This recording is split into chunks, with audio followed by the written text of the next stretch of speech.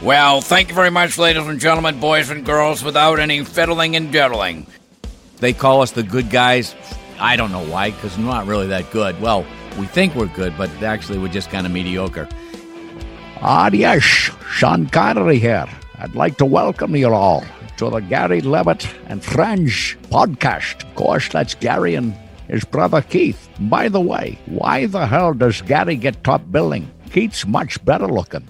Ladies and gentlemen, boys and girls, now pitching for the Boston Red Sox, number 23, Oil Can Boyd. 23, Boyd. Yeah! The can! Give the can the ball! Man, you're real close to him. You sound like it. He doesn't sound like it. He does. The scary part, Ken, is he's starting to look like him, but that's a whole other thing.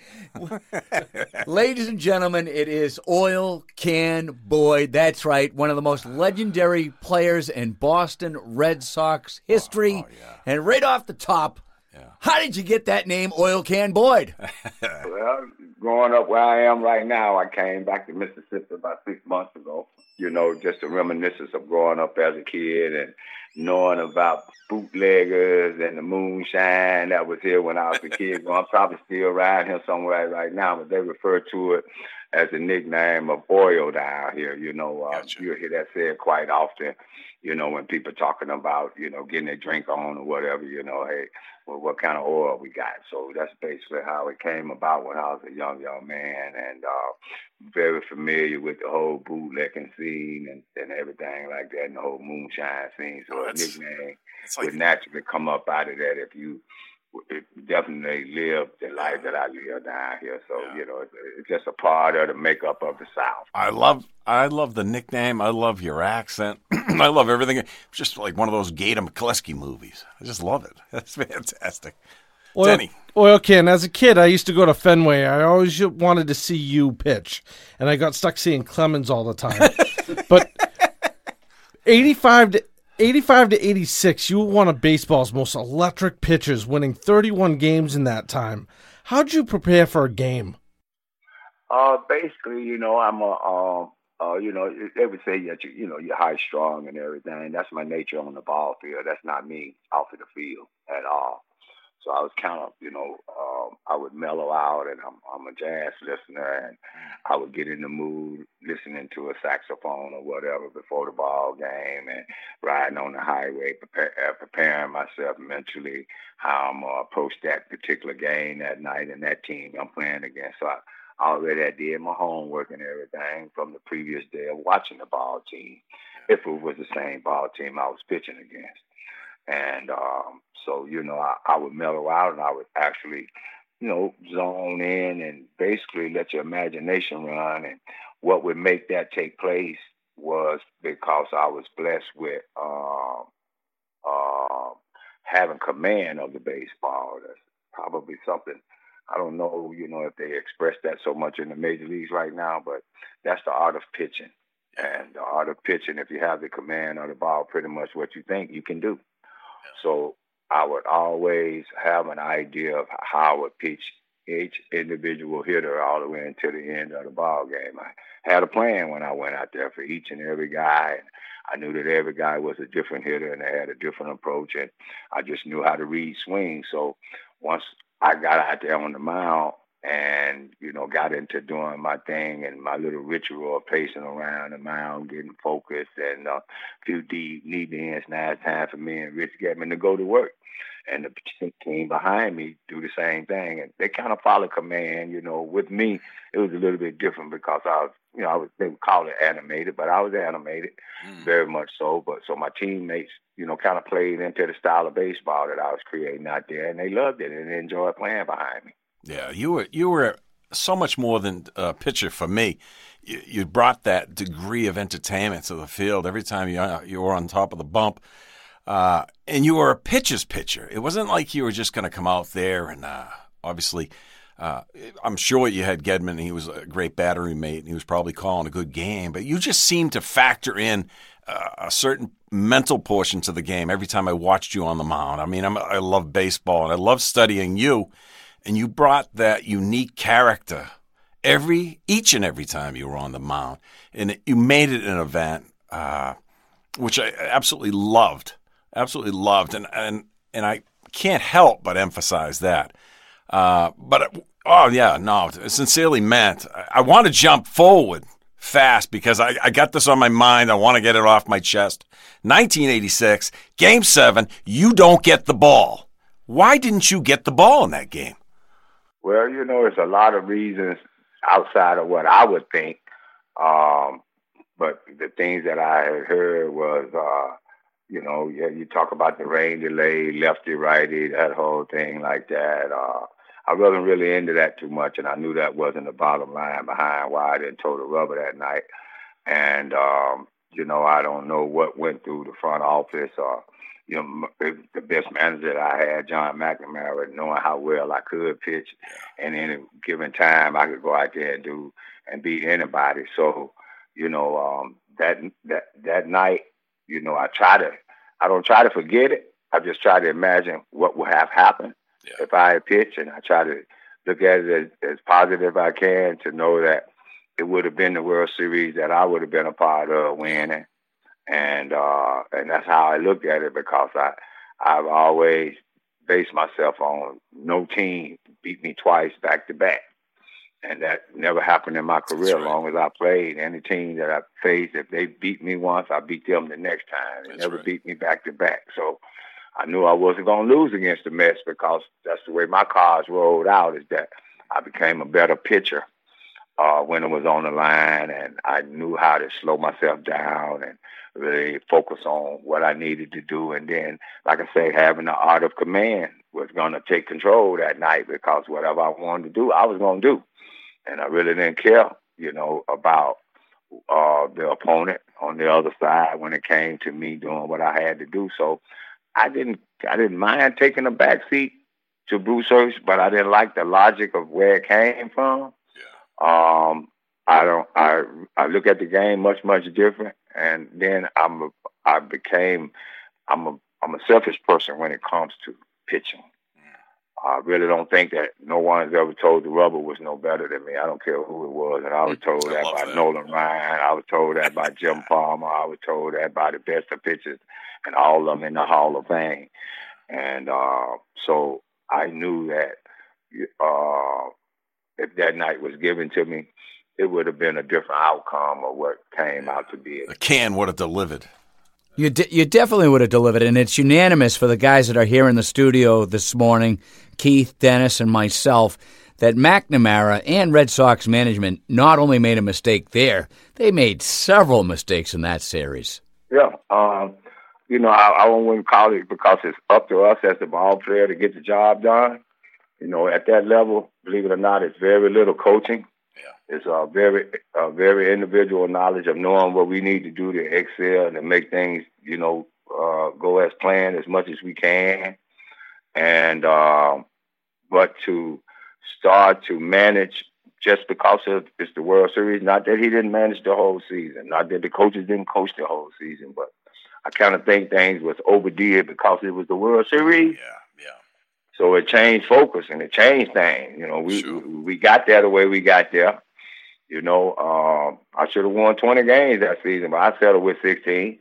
But we got there, and don't change how we came to play. We and the way we got there, and that's the only thing I seen different was that even changing me in Game 7, but even Game 1, Game 2, all the games were different, managed different, coached different talk, things that we never ever really heard as a team about what was expected of us to do, just because it's the World Series.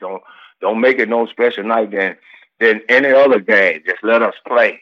Yeah. And don't make it like that. And it was made to be to where that it would add a little bit of unnecessary pressure. Yeah. Just let us play. Don't remind us that it's the Mets and it's the World Series. We know it's the World Series, but we still want to go out there and have fun and BS around in the clubhouse and do the things that we did and be laughing and joking. And and go out there and do our job, and go out there and do our job. And that wasn't allowed for us as a team to do.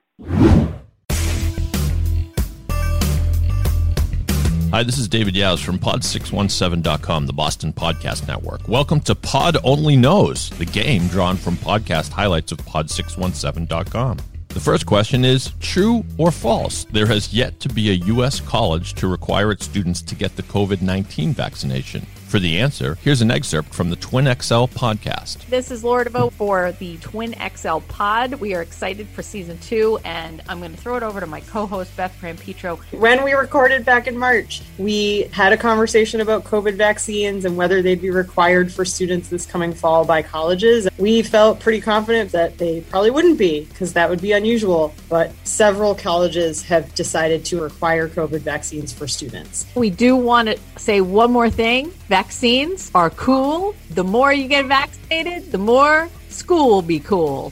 The next quiz challenge comes from Past Tense, the music nostalgia podcast featuring yours truly and Michael Milt Wolf, the Chartmeister. See if you can guess the top 5 songs that contain the word thing or things, according to Ranker.com. Holy crap, I can't think of anything. Okay. The Thing. How about the actor Charlie Sheen in the movie Major League? Does that ring a bell at all? Wild Thing. Come on. Kind of an easy hint. They got Damn the it. So now I'm going to play like a little snippet of the song and see if you can get it from just a little snippet. One thing leads to another. Yes! Very good, Mill. Here's a brief snippet of this song. What if you feel scared? I do. Things Will Only Get Better by Howard Jones. That's right! Here's a brief snippet of this song. Oh my goodness gracious. Crazy Little Thing Called Love. Of course. A classic. Right. So let's see if you get this one from a brief snippet. Oh, that's Steve Winwood, The Finer Thing. Wow! Well done, Milt. If you want to hear more awesome podcasts, or if you'd like to produce one of your own, please visit pod617.com. And while you're there, check out Gary Levitt and Friends, the podcast, as Gary and Keith interview amazing guests from the world of entertainment, sports, and elsewhere. This is Dave for pod617.com. In Pod, we trust. Oil Can, in your opinion, is that one of the Red Sox biggest blunders of all time, not pitching you? I wouldn't say that. I wouldn't say that. I've seen some mistakes in a few games that I saw before me and after me that just poor management in several ways of how you handle the individual ball player. And so, I was really, when I played the game and the time that I played, we policed ourselves and we didn't have this discipline type of situation that would treat us like we're college ball players, man. We major leaguers. Yeah. We know how to handle what we need to do. We know how we got here. We know the work that we put in to be here. Not that we don't want to be coach and not that we don't know, but believe it or not, we all are grown up in here. We all different ages, but believe it or not, all of us grown, so it was just a situation that happened at that time that just be something that you would write down in history, but it's a whole bunch of stories like that, Sure. Even with Bill Buckner, it shouldn't have been like that. I saw several things throughout that season and seasons before that having a good core of baseball players that we had and, not winning like we should. And I was on a really, really good team of ball players. And, I might have had a little bit to do how the camaraderie was because I was myself. And I was a team player as much as anybody, but I was an individual as much as anybody. Oh, absolutely. You got, like you mentioned, you had a great team.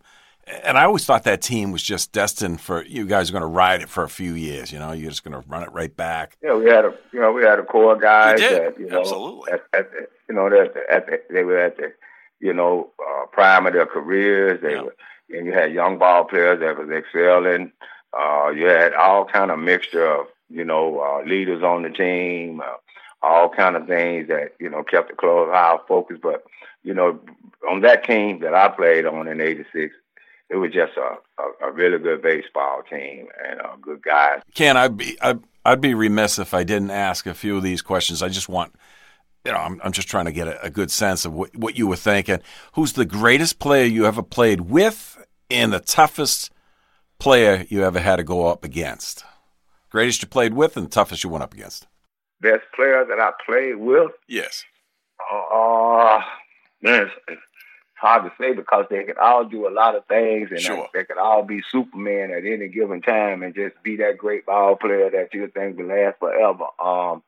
But on every individual day in and day out, getting the job done all the time was Wade Ball. Ooh. Wow. That's saying a lot He more. got the job done. Yeah. I mean, our own personal vendetta, I won't let that interfere with and then there's a good person too. He wasn't bad. Yeah. Where you raised that, man. Remember, I'm raised in Mississippi, so I can feel that most people don't feel.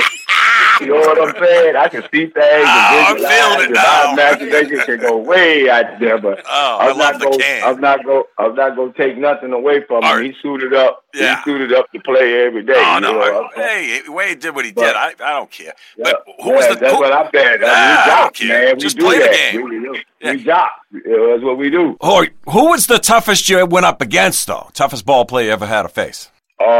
Who I had like in individual games, nobody for like a long time in a career I really had a problem with.